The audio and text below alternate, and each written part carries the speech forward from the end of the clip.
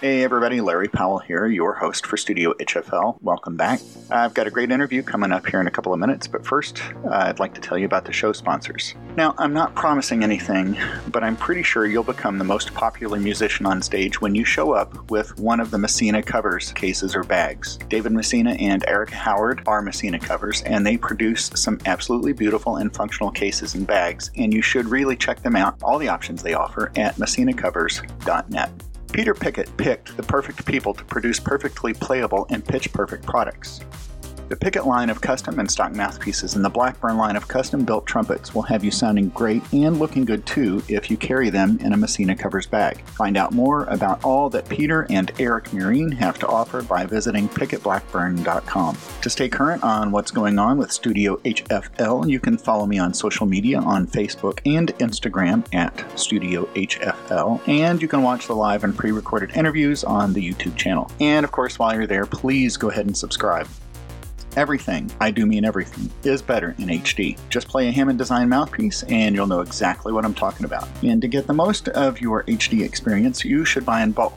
I believe Carl has a pay for 6, get 6 mouthpiece deal, or 3 or 10, whatever. Check it out at carlhammonddesign.com. If you're enjoying this podcast, I'd love it if you would take just a couple of minutes and go to Apple Podcast to leave a star rating and a review. And doing so will help improve the visibility of this podcast and draw more listeners. If you want an affordable alternative to BACH and the Yammies without sacrificing quality and sound, then you need to check out the Eastman line of trumpets. I have my 824S B-flat, my 422 cornet, and my 512 flugelhorn, and I love all three of those horns.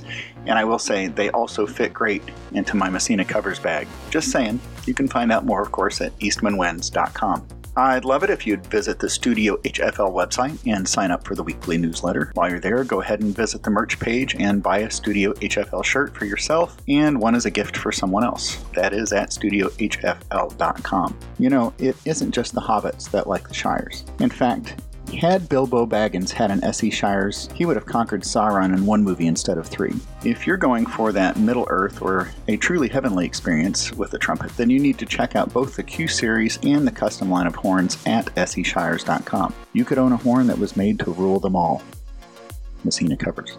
You know that feeling you get when your chops feel like they need saving? If only there were a product designed to save our chops. But not just any old lip balm is going to be a chop saver.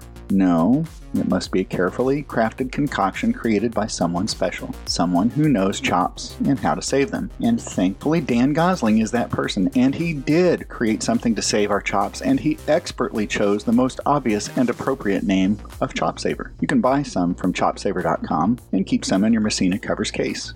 You know how you're on Instagram and all of a sudden Trent Austin pops up on screen with a trumpet and plays some ridiculous lick like it's nothing?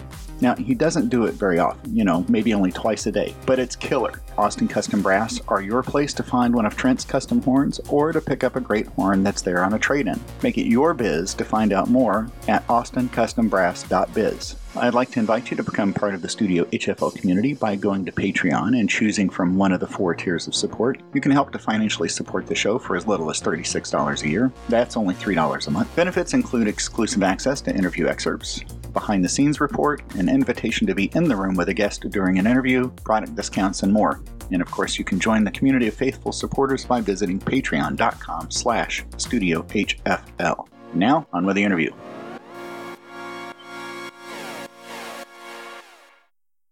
Hey, I'm talking to Jen Siukola. Welcome, Jen. Thanks. Okay. That wasn't for real, though, right? This time it'll be for real. Okay, so I'm here today to learn as much as possible about you and your playing and your teaching, and to share that with the world and make us both rich and famous. How does that sound? Sounds good. Yeah? So, if that were possible, we would have done that already, I think. Yeah, that's totally why I started playing the trumpet. Yeah. So one of the things that I'm excited about, and I've told you this before and it's true, is how excited I am that we're going to be working together at University of Indianapolis. Yeah, me too. It should be fun. And we've got a lot of good things in store. Very different ways of playing the horn. I play through the mouthpiece. You blow through the other end of the horn. Obviously, that's the correct way. Is that the correct way to do it? Is that how they teach it at Well, at the unnamed college in Muncie? Yes. Yeah, I'm just kidding. And I will edit that out. Let's get it started really by telling me what you're doing right now, where you're teaching, where you're playing. Okay, well, right now I am professor of jazz trumpet at University of Indianapolis. I don't know if that's my official title. I don't know what my official title is. Sounds good to me. Yeah, works for me. I'm also going to play with you in the faculty brass quintet. Mm-hmm. I teach some jazz history classes there, and at Butler University I also teach jazz trumpet, and then I teach trumpet lessons also. And where do you teach those? Noblesville and out of my home studio. Oh, very cool. Big studio? I've got right now about 15. So, wow. Yeah. Pretty cool. And so how long have you been out of school? 3 years, I think. Has it really been 3? I don't know. It all starts to... Does it seem like a distant memory? Yeah. Good. Sure. I know. Yeah. I kind of want to forget it. We've been in school for a long enough period of time, so... Yeah. Tell me a little bit, starting with like your most recent educational experience, going backwards. So doctorate, master's, bachelor's, who you studied with, maybe what your main focus was for each of those. If you want to talk about methods that were introduced or things that you worked on specifically in your playing for each of those. Okay. So my doctorate was at Ball State University, and for the first... Oh, actually, no. On my doctorate, I started with Dr. Brittany Hendricks, and she was great for me because she's a very detailed kind of teacher.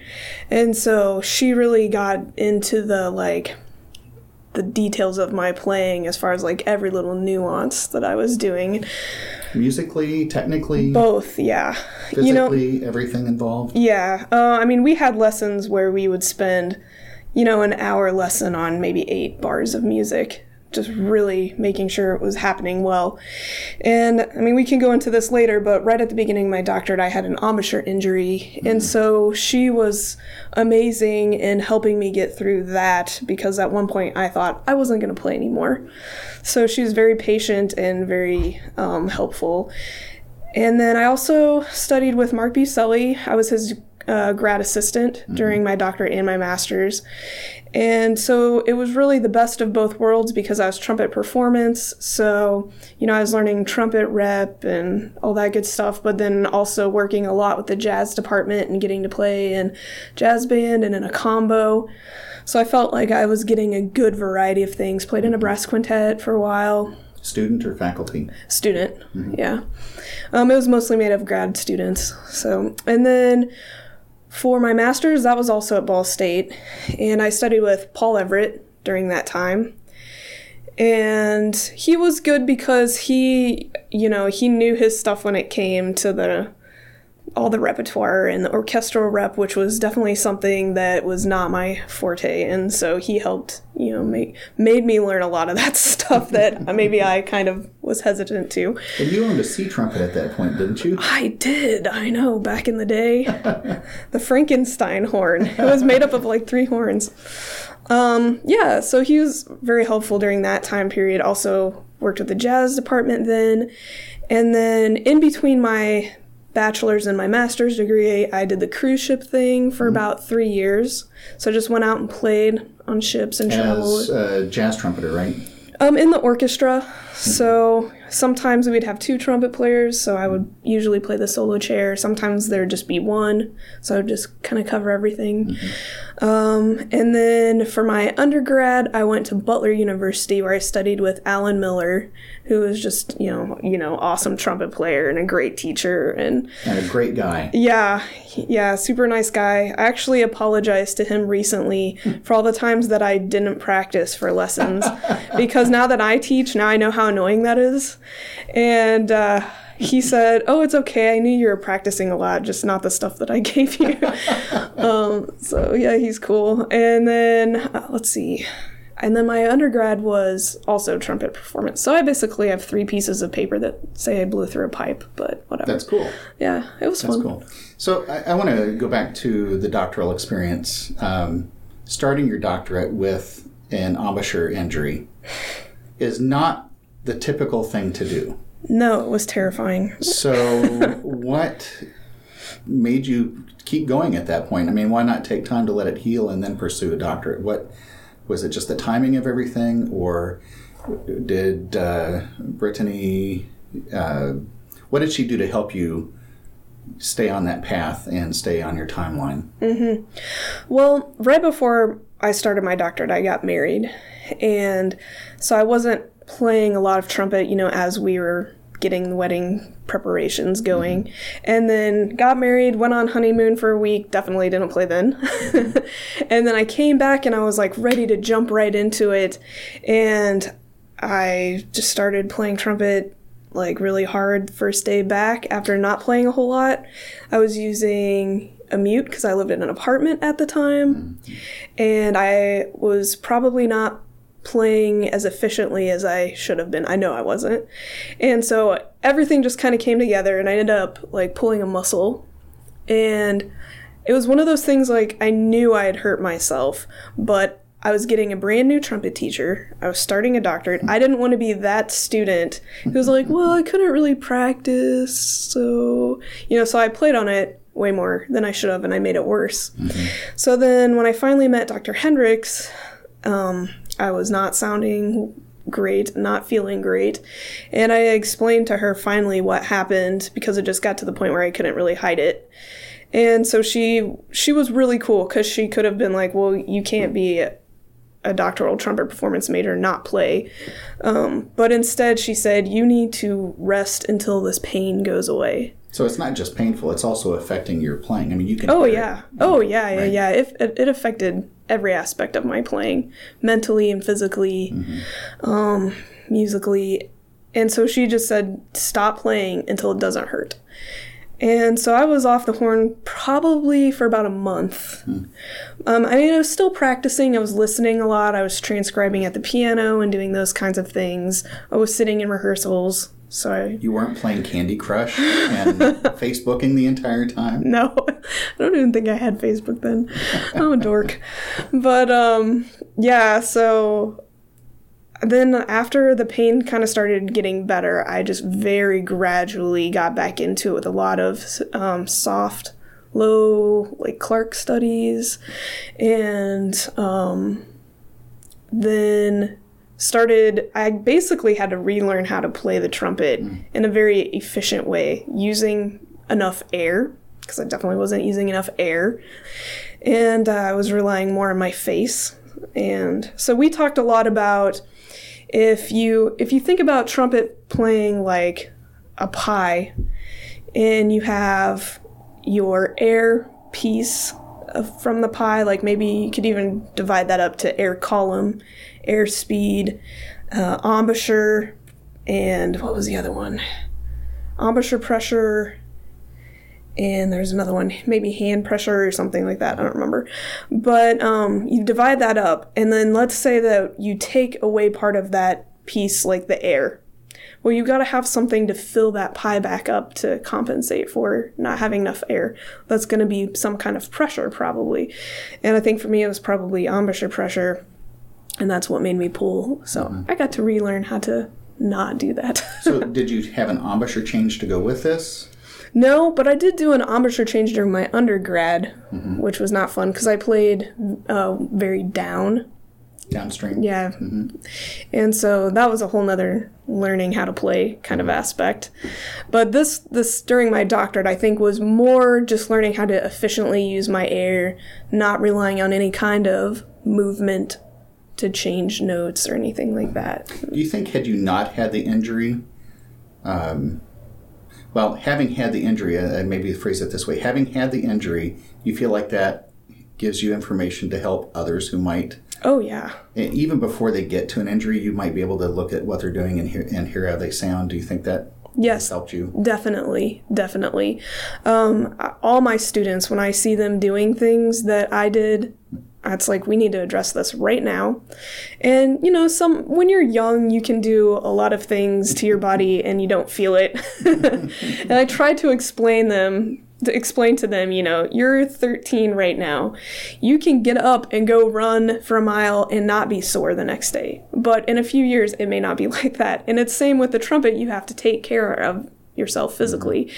And so, yeah, I definitely feel like it helps me address that as a teacher. If I see a bad habit, I'm going to harp on it until they change it because I know what can happen. And same with the embouchure change. It really sucked during that time that I was going through it. It took about a year before I felt like I could even play where I was before the embouchure change. And so I think that also helps me when I have students who are changing an embouchure or are considering changing an embouchure. I can kind of help them get through that and decide if that's a good option for them or not. So they're on a very different path than you were going into your master's or through your master's. Do they accept the embouchure change as readily as you did? Well, my general rule is I do not change an embouchure unless the student wants to do it. And I will, I'll bring it up and I'll say, you've got kind of a weird embouchure, but also I remember everybody's face is different. And I know there's like one idea of this is, when you look at all the great trumpet players, a vast majority of them use such and such embouchure and setting, da-da-da. But, like everybody's face is different. And you look at some trumpet players like Chris Bodie, who plays on the side and has a gorgeous sound and can play all over the horn, So people can make it work, that's for sure. But I definitely try to inform them of their options. And if they just want to play in college, like they just want to do marching band in college for a while and then they're going to get a job and who knows if they're still going to play, I'll tell them, but then I'll say it's up to you if you want to change it. If you get, because like the reason I had to change my embouchure was I got to the point where I wasn't progressing anymore. And it was mainly with my flexibility. And it was Alan Miller who changed my embouchure. And he's like, well, I've been trying to avoid this, but we're just going to move it up. And he moved it such a tiny amount, and I couldn't play a note. And I was so mad at him for so long. But, so if they're to a point where they play at a level that they're happy with and, they just want to do it for fun, I'm not going to mess with it. You're trying to get them to a functional level. Yeah, I'm not going to mess with it.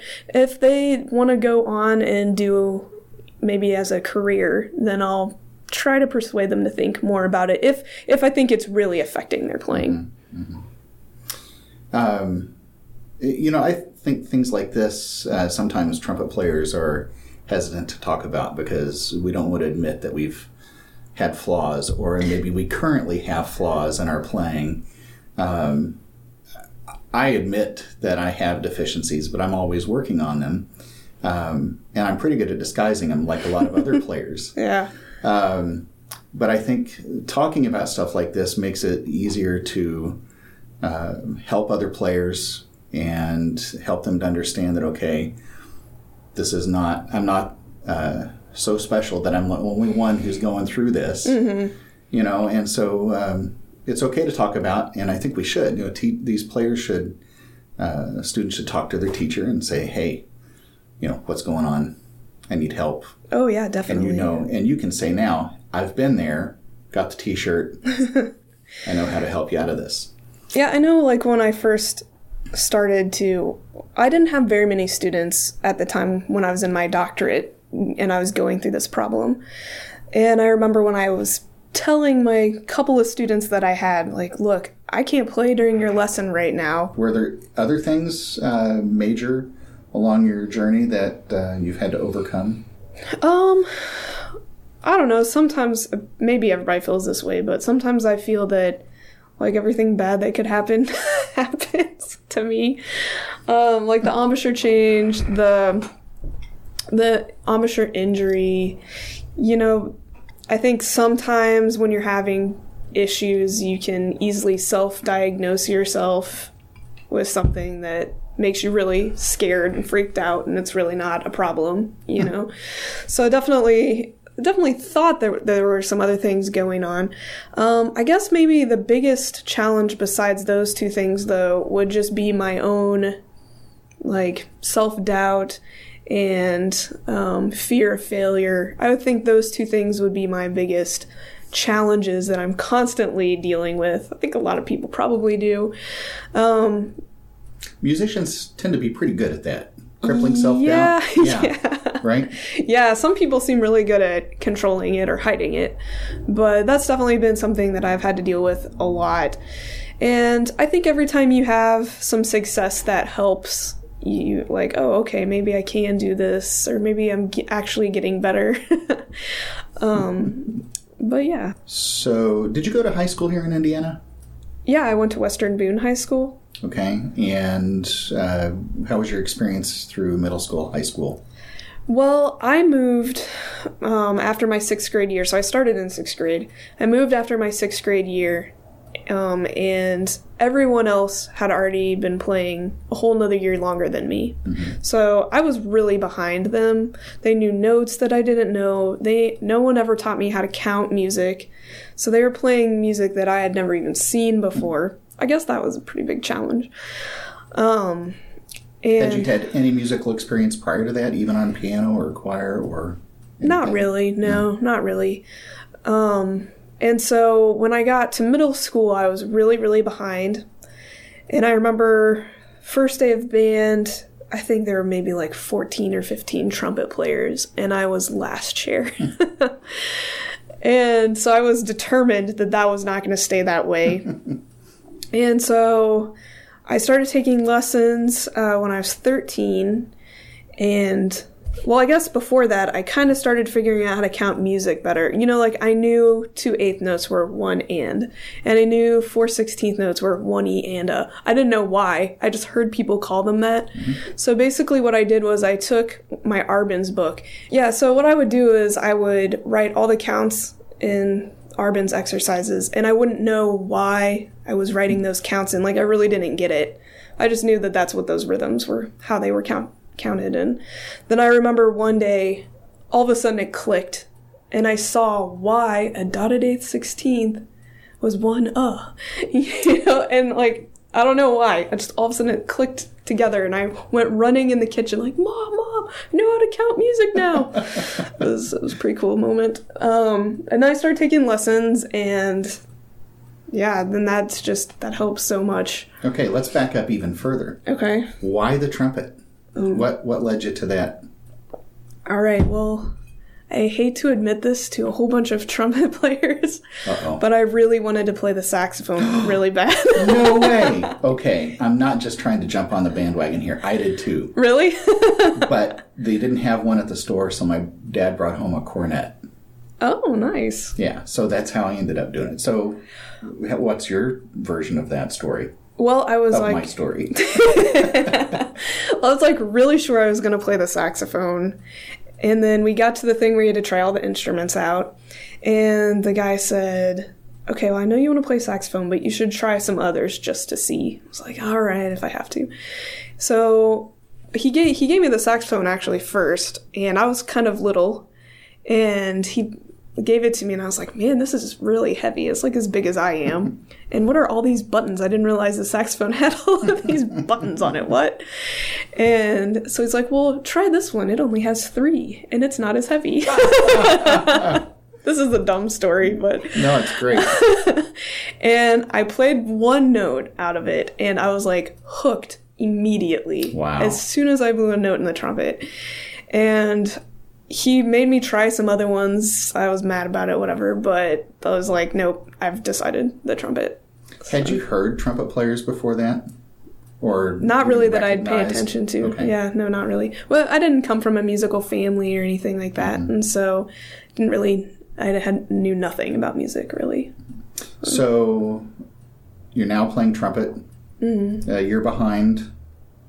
Yes, you're behind everyone. I was able to catch up once I started taking lessons, and were you listening to anybody at that point? Well, I started taking lessons. My first trumpet teacher was Mark B. Sully, and how it worked out was my band director was a Butler grad, and so when my mom said Jen really wants lessons, he's like, oh, well, Butler has this community arts school. Mm-hmm. And the only person who was teaching trumpet at that time was Mark B. Sully. And so we went and started taking some lessons, and found out that he did jazz, you know. And so I kind of started listening to some jazz players at that time. It was mostly big band stuff at that time because it was so new to me. But I didn't... Do you remember specific big bands? Count Basie. Glenn, all the 30s, 40s, Glenn Miller, Benny Goodman, Duke Ellington. And then from there, I got into Miles Davis, Kinda Blue album. That's a great gateway into Miles Davis. Yeah. Well, I remember Mark gave me a CD of his big band, Happenstance. It was their first, I think it was their first album. And I knew it was good, but I just really didn't get it. My ears weren't ready for it. And so I started listening to some Miles Davis stuff. And then I got into Lee Morgan. I heard him on John Coltrane's album Blue Train. And transcribed his solo. The first solo I transcribed was his solo on I'm Old Fashioned. And how old are you at this point? I was probably like 15 by then, something like that. So yeah, I started listening to more, and I told Mark I wanted to play jazz so bad. And he's like, you gotta play the trumpet first. I was like, I can play the trumpet, you're in high school. And he said, okay, play your C major scale. And I said, what's that? And he's like, yeah, we gotta take care of some things. So he actually didn't teach me anything about jazz until after high school. Was that a wise move? I wish that he would have taught me some more stuff then, but I do think, yeah, it's true. You have to be able to play the horn, right? But no, I do wish that I could have gotten into it more. I could have taken more initiative myself, too, to do it. But I have students who, if they express an interest in jazz, I try to incorporate it into everything that we do. So, yeah, you can play jazz, but we're working on all our fundamentals and all the aspects of the horn, not just that, too. If I'm not mistaken, I think all musicians, all trumpet players kind of use the same fundamental approach, right? Yeah. We blow through the little end. Yeah. You have to be able to play the horn. Right. And then the rest is just style. Yeah. You can hurt yourself playing any style of music if you're doing things wrong. If you can't get around the horn, you're going to be limited on your solos. The better you can play your instrument, the freer you are when you sit down to improvise, for sure. But you were struck by the jazz bug early. Yeah, I don't know what it was. The improvisation aspect, it's so creative. It's so in the moment, and there's interaction, and it has been a really hard process for me. I'm definitely not, and this is the same for the trumpet too. Like, I'm not one of those people that picked up the trumpet and had some magical ability or talent or anything like that. Like, I've had to work my butt off for everything. And still, it's like, there's so much stuff I wish I could do on the horn. But then when you have that solo where everything goes like you wanted it to, it's like, yes, that's why I am doing this. And that happens probably frequently now, right? More often. Yeah, you started to say rarely, didn't you? Well, it's happening more and more. Good. Not as often as I wanted to. So, I think surrounding yourself with great players helps that. Oh, yeah. And that's something you seem to have done with your current group. Talk about a little bit about what it's like playing with them. Okay, sure. Well, I haven't always been that way. I used to be more nervous playing with better players, and again going back to the self-doubt and everything. And but then I think it was probably around the time that I recorded my first album, somebody recommended just get the best players you can on this. You want this to be a good product, why not get the best players? So I did, and during the first day of recording, when I heard them playing the music, I just thought, this is what I want to do. Hearing them play my music was so amazing. And even though when I went back and I listened to it, I, obviously was not on the same level as them, their ability pushed me to get better. And the whole process of doing that first album, I feel like I got so much better so fast just because I was trying to hang on for dear life. And so now I've kind of been trying to play with the best musicians I possibly can at all times, just to put yourself in that situation where you have to raise the bar and try to hang on. Have you done another recording project since? Not for myself yet, but I have been writing and working on some new stuff that hopefully next year I can do. Good. If I get all of my tunes done. And will you gather the same group? I think a lot of them will be the same. I may add some new people to it. If I'm available, I'm happy to be there. Yeah? What are you going to play? No, I'll sit in the booth and produce. All right. Yeah. I'll be your cheerleader. How about that? I need that. I let Mark B. Sully sit in the booth during the recording, and I could tell if my solo was okay or not. At one point I took a solo and I thought, I don't think that sounded good, and I looked and he had his head in his hands, shaking his head no. I thought, well, it's good to have someone honest in the booth, though. Mm-hmm. Well, was it Miles? I'm going to edit this out because I'm guessing now. It was like you're always a half note or half step away from the right note. Something like that. I don't know who said that, but yeah, I've heard that before. Or every wrong note is just... It's an approach tone. The right note in the wrong place or something. Yeah, you can edit all that. Yeah. Stuff up, Mark. It was all BS. Okay, so I want to talk a little bit more specifically regarding methods. You talked about what you studied, or not necessarily methods, but your learning style. Some people are play it for me and I can play it back. Mm-hmm. Some people are show me and then I can do it. Some people are write it down and I can do it. What kind of a learner are you? Are you the aural, the visual, the tactile? I think I'm probably mostly visual, but I like to have time by myself to let things sink in and think about it really hard. I wish I was more of an aural learner as a jazz player, but I think that we all have, I think people probably have a little bit of both in them. And like for me, I am definitely, when it comes to improv, I'm more on the theory side of things as opposed to the ear side of things. And so what I've been working on is really trying to build my ear more. And so it's like getting them even and then now trying to build them up. Because I think if you're too heavy on the ear side, you're not going to have your full potential if you don't understand all the theory and all the, brain stuff. Mm-hmm. Same if you're really good with theory and understanding the concepts, but you can't hear it, you're not going to have your full potential either.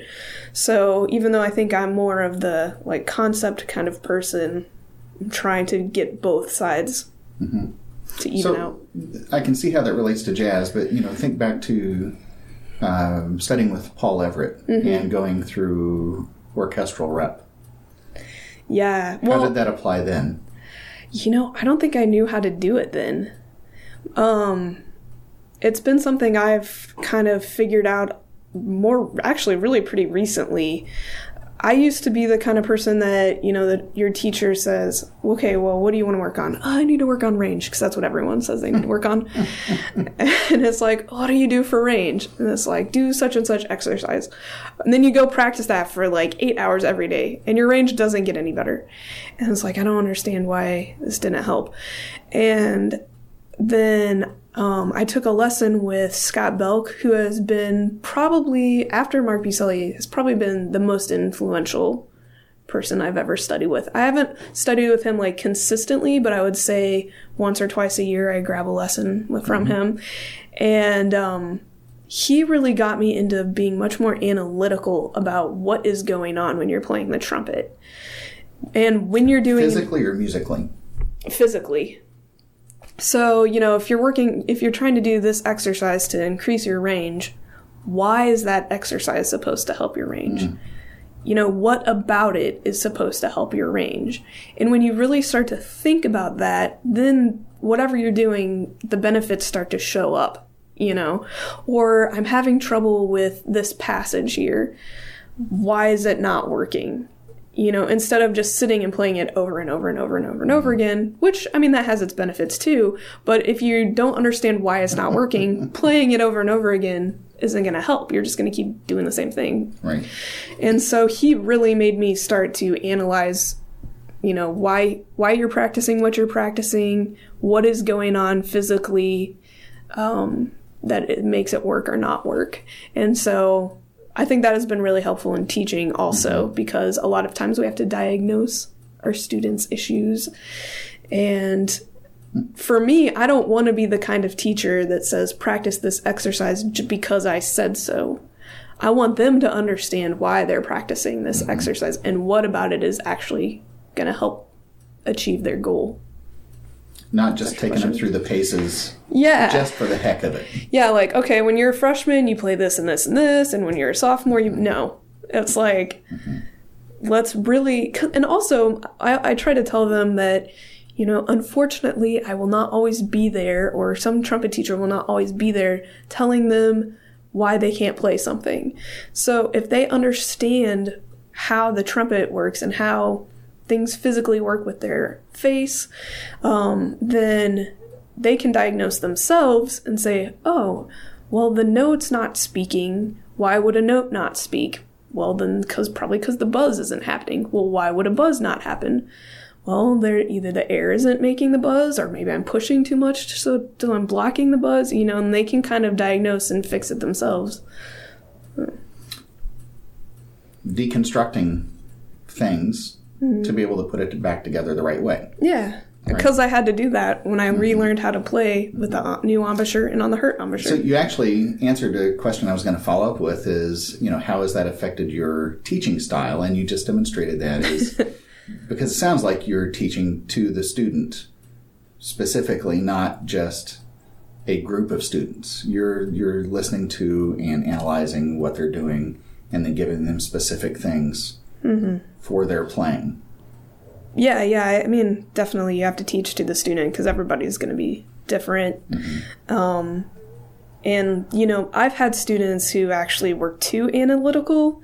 And so if I was talking about... I have one of those right now. I won't mention David Wolf's name. But oh, I know. Yes. But, if you talk too much about all the little things that are happening, they're going to analyze all of that, and it's going to get in their head, and it's going to mess them up. Which gets us to the phrase of paralysis by analysis. Yeah. Yeah, and I've seen it happen. But then I have other students who, you can be more specific about what happened, what is going on. So you just kind of gauge if that student can handle, or you can even come up with tricks, instead of talking about exactly what your tongue is doing, say aw when you slur down, and then, or think aw when you slur down. And then that kind of gets them to do it. And then when they feel it, then you can say, you can point out, what is your tongue doing? Oh, okay, that makes sense. But sometimes they have to feel it first before you actually say what's going on. Switch gears a little bit. Let's talk a little bit about daily routine. And it doesn't, when I say routine, it probably makes you do that, shake a little bit. Well, tell me, daily approach. Let's put it that way. Your daily approach to the trumpet. Okay. Well, I used to do a routine. It was the exact same. Okay, so they can't see you do air quotes around routine. Oh, routine. Okay. Daily quote unquote routine. Where I would do the exact same thing every single day. And I'm sure everyone has gotten to the point where you're bored with it, and it's I don't even want to practice because I have to go through all this that I've done millions of times and it's boring. And then I don't even know, this has happened fairly recently too. I've been thinking about warm-up and routine and how is that. I guess this probably came along when I was in my doctorate and I was really strapped for time. And being a grad assistant, you have all those duties, and then you have to study, and, good luck finding time to actually practice, which, even though it's your major, you know what that's like. Exactly. And so, sometimes it was I would warm up, and that's the only, besides rehearsals, that's the only time I would get alone on my horn. And I'm like, I can't do this. I have to actually get better. And so then I was like, well, let's make a warm-up routine that actually makes me better. And so I thought about, what are the aspects of the horn that I want to improve upon? I think about, my embouchure, my air, my fingers, my tongue. I think about my ears and my time. I think that's all the ones. Yeah. So those are like the main things. And my goal is to hit something to do with one of those categories every single day. Mm-hmm. And so the way that I do that is I've got my big stack of method books or my certain exercises that I like. I love method books. I used to not, but I think it's because I just didn't know how to use them. Maybe we should form a 12 half-step group. What would we do? Just play everything in every key? No, we would admit that we have an addiction to method books. Yes. Hi, my name's Larry. I do like them. But I think the reason I used to not like them is because I didn't know how to do them. And then I was like, oh, it's a method book. You have to approach it in a methodical way. And so now what I do is it's like, okay, I want to work on my fingers. So let's get out these good Clark studies or whatever. And so today's date, what is today? August 17th, 2018. I'm starting Clark study, at 60 beats a minute. I always, for some reason, 60 is like my beginner. I want to start slower than necessary because I want to be accurate about it. And show off. Showing off at 60 beats a minute. Yeah, but you know what? A lot of people can't play it slow, can they? That's, I guess, maybe. Mm-hmm. So I do that. You do it tongued with a metronome. Boom, you've worked on time, tongue, and fingers all in one session. Mm-hmm. You're like halfway through. You do some flow studies or some nice easy flexibilities. You've made sure your air is moving really well. Your embouchure is being efficient and and so I keep track of all the dates and all the tempos in all my books for all the exercises. So I can look back and I can say, oh, look, I've actually gotten better at these, because sometimes it's hard to tell if we've gotten better. And then with the method books also, I'm in no hurry to get those up to a certain speed, because I'm not going to be performing from my Schlossberg anytime soon. So if it's like 2 years later and I'm only at, 80 beats a minute or 70 beats a minute, that's fine, because the whole goal for me is I'm trying to get better and I'm trying to make sure I'm doing things right.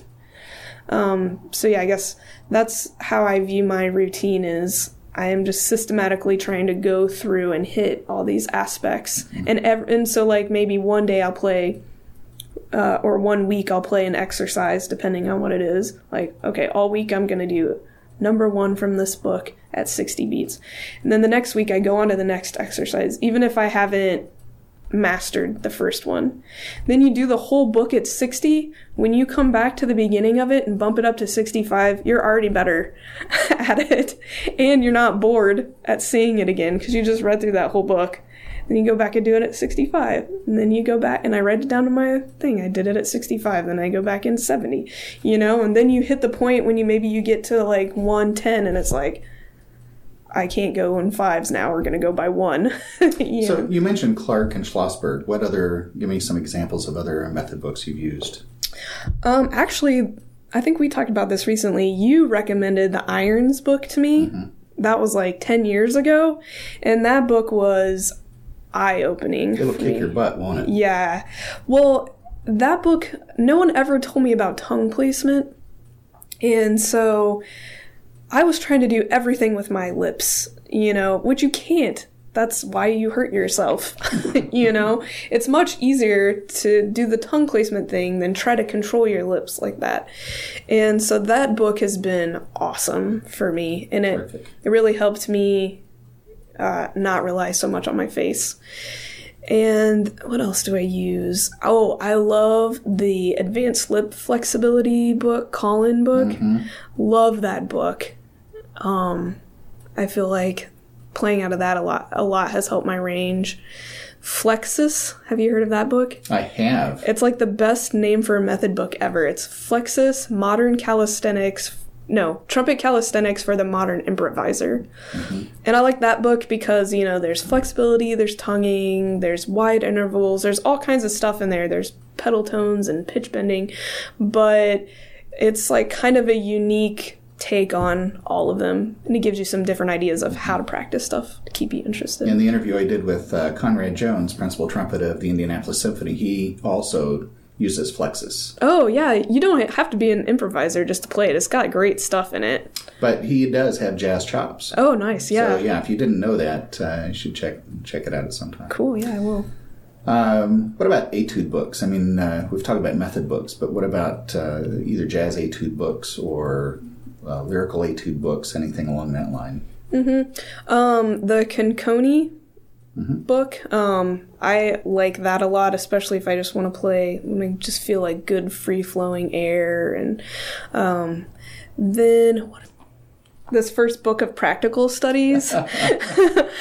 This is like the magic book. If my face feels really horrible, I'll just play some of these easily. They're not hard, yep. And maybe just slur them or do some different articulations, and then my face feels better. Of course, all the Herring books I like. The Brandt book. And that's a red herring. Yes, it is a red herring. There's a really bad joke right there. So yeah, that is pretty bad. 40 progressive etudes, might want to edit that one. No, that's staying in for sure. And then the Brandt book. Orchestral Studies. Which one was that? Yeah, orchestra etudes. Yeah, this Brandt Etudes for Trumpet, Orchestral Etudes, and Last Etudes. So this one actually, once my embouchure started feeling a lot better, Dr. Hendricks had me play some of these ones that were very notey in them, and I did them all flutter-tongued. And so what that did was made me realize how much air I should actually be using to play the trumpet. And so I would flutter tongue them, and then I'd go back and then I'd play them slurred with that same amount of air. And then I would try to tongue them with that same amount of air. So that was a really helpful book during that time. The flutter tongue aspect was only introduced to me maybe 5 or 6 years ago. Mm-hmm. And oh my gosh, I wish I had known about it way, way before that. It's a good indication. Not just for myself, but to be able to use for students, because in order to flutter, you have to have your air moving. It doesn't happen otherwise, right? Right, yeah. Yeah, so she had me do a lot of flutter tonguing at that moment, and then just try to go back and forth between that and slurring regularly and using the same amount of air. Here's a fun little side note about the Brandt. My first trumpet teacher was Vince DiMartino, and my very first lesson with him, I remember he was at the University of Kentucky at the time, and I walked up the stairs to his studio, and I heard him working. I didn't know it was number 6 at the time, but it was Brandt number 6. And it was the most ridiculous. It sounded like Vizuti's Cascades. It was beep, beep, beep, beep, beep, beep, all over the place. And I walked in, and I remember seeing it sitting on the stand, and I thought, I'll never be able to play anything like that. And so my first assignment ended up being Arbin, Characteristic Study number 1. That's a good one. And Brandt number 6. Oh, no. And I thought, there's no way on earth I'm going to get this together. And here we are, 30-some years later, and it's still kicking my butt. Yeah, I hear that. Great book. So, I'm just curious. Have you ever tried swinging any of the things in there? No, I haven't. No, that's an interesting idea. Yeah, why not? I did do the Vizuti books. Mm-hmm. Is it book number 1 that has all the scale things in it? Or is that number 2? I don't remember. There are 3 that blend together, and then he's got the progressive etude book. It's not the etude book. Oh, yeah, these. So the Vizuti Method Book 1, the technical studies, you can see how I wrote down the dates and the tempos and stuff. And I always try to memorize everything because I just think that makes it better. Mm-hmm. You just kind of internalize it. But I did do these straight in swung. Mm-hmm. So cool. Now I want to practice. So, who inspires you to practice these days? Well, when you're out of school, I have to inspire myself to practice a lot. But are there players that you listen to? Oh, yeah. Probably right now, I feel like I've been saying this a lot lately, but Tom Harrell is my favorite trumpet player right now. So I listen to him a lot. I love his tone. That's the first thing that attracts me to a trumpet player. They have a good sound.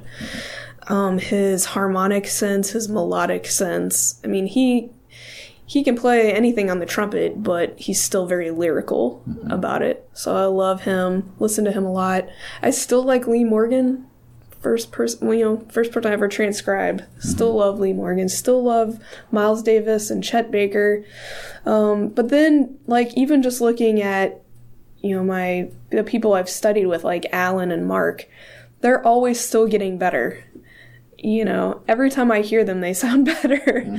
And it's really inspiring because they don't, I've always thought they sounded amazing, but it's like they get to a point and, well, that's good enough. And they just play like that. They're always striving and practicing. And it's like, well, cool. If they can do that, then I can keep getting better too.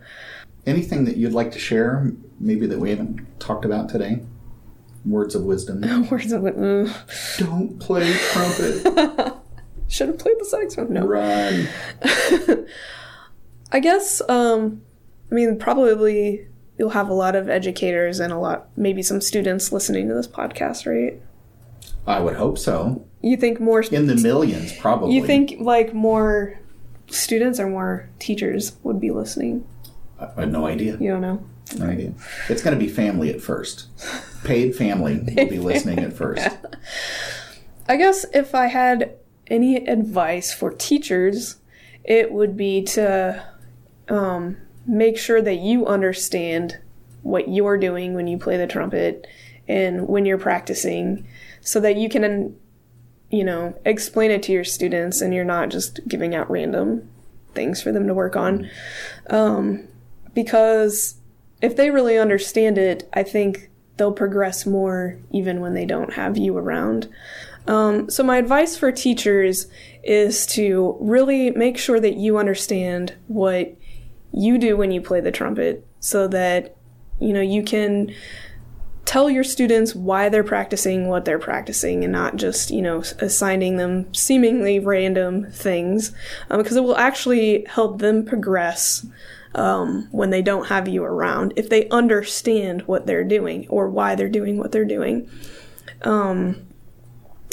Also, just be very patient with the student because everybody's going to learn differently. Everybody, has different physical makeup. That's like one thing when I hear trumpet players, like some of my students think they need to play on the biggest mouthpiece they can possibly get because someone told them that better trumpet players play on bigger mouthpieces. It's like, do you have the same teeth and lips and jaw as the person sitting next to you? So try not to get too many generalized ideas of what a student should be doing. Make sure that they're playing efficiently, and by that I mean that they're not working harder than they need to play the horn. If you see any kind of extra movement or weird things that they're doing, try to address it immediately, because someone who has been injured and wondered if I would ever play again, it's not fun. And it does hurt. It physically hurts and it mentally hurts. So if you can stop a student early, especially I'm talking students that are middle school, high school, if you can stop that, then you'll potentially be saving your student a lot. But also remember that, efficient playing isn't something that's going to happen in a week or two.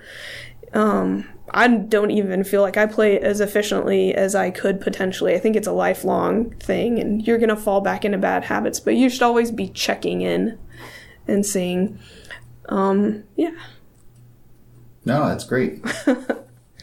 I think even students could listen to that. You were speaking to the teachers, but yeah. Even students could listen to that and understand that they could be on the lookout for those things as well. Well, and students, if your teacher assigns you something, there's nothing wrong with saying, how does this help me get better at such and such? Because if you're just blowing through the horn, hoping that that's magically going to fix your problems, probably won't. So, well, I want to say thanks for your time this afternoon. Again, I admire your perseverance through your journey through repairing your embouchure and all of that. And I admire what you've accomplished already, and I'm looking forward to working with you more and more at UIndy. And I think we're going to have a great time, building up a lot of trumpet players who come through there. So I wish you the best with everything you're doing, your next recording project and all of that. And thanks again for your time. Thanks, Larry. Well, that wraps up today's interview. Thanks for being here. I know your time is valuable, as is mine, and I'm grateful that you spent some of that listening to this podcast. Please visit Apple Podcast and leave a rating and a review. And if you'd like to support the show financially and receive some cool benefits, you can find out how at patreon.com/studiohfl. Thanks again to my show sponsors, Messina Covers, Hammond Design, Pickett Blackburn, Eastman Winds, S.E. Shires, Austin Custom Brass, and Chop Saver. I'm Larry Powell, your host. Thanks again for being here. See you next time. This has been a production of Powell Music, LLC.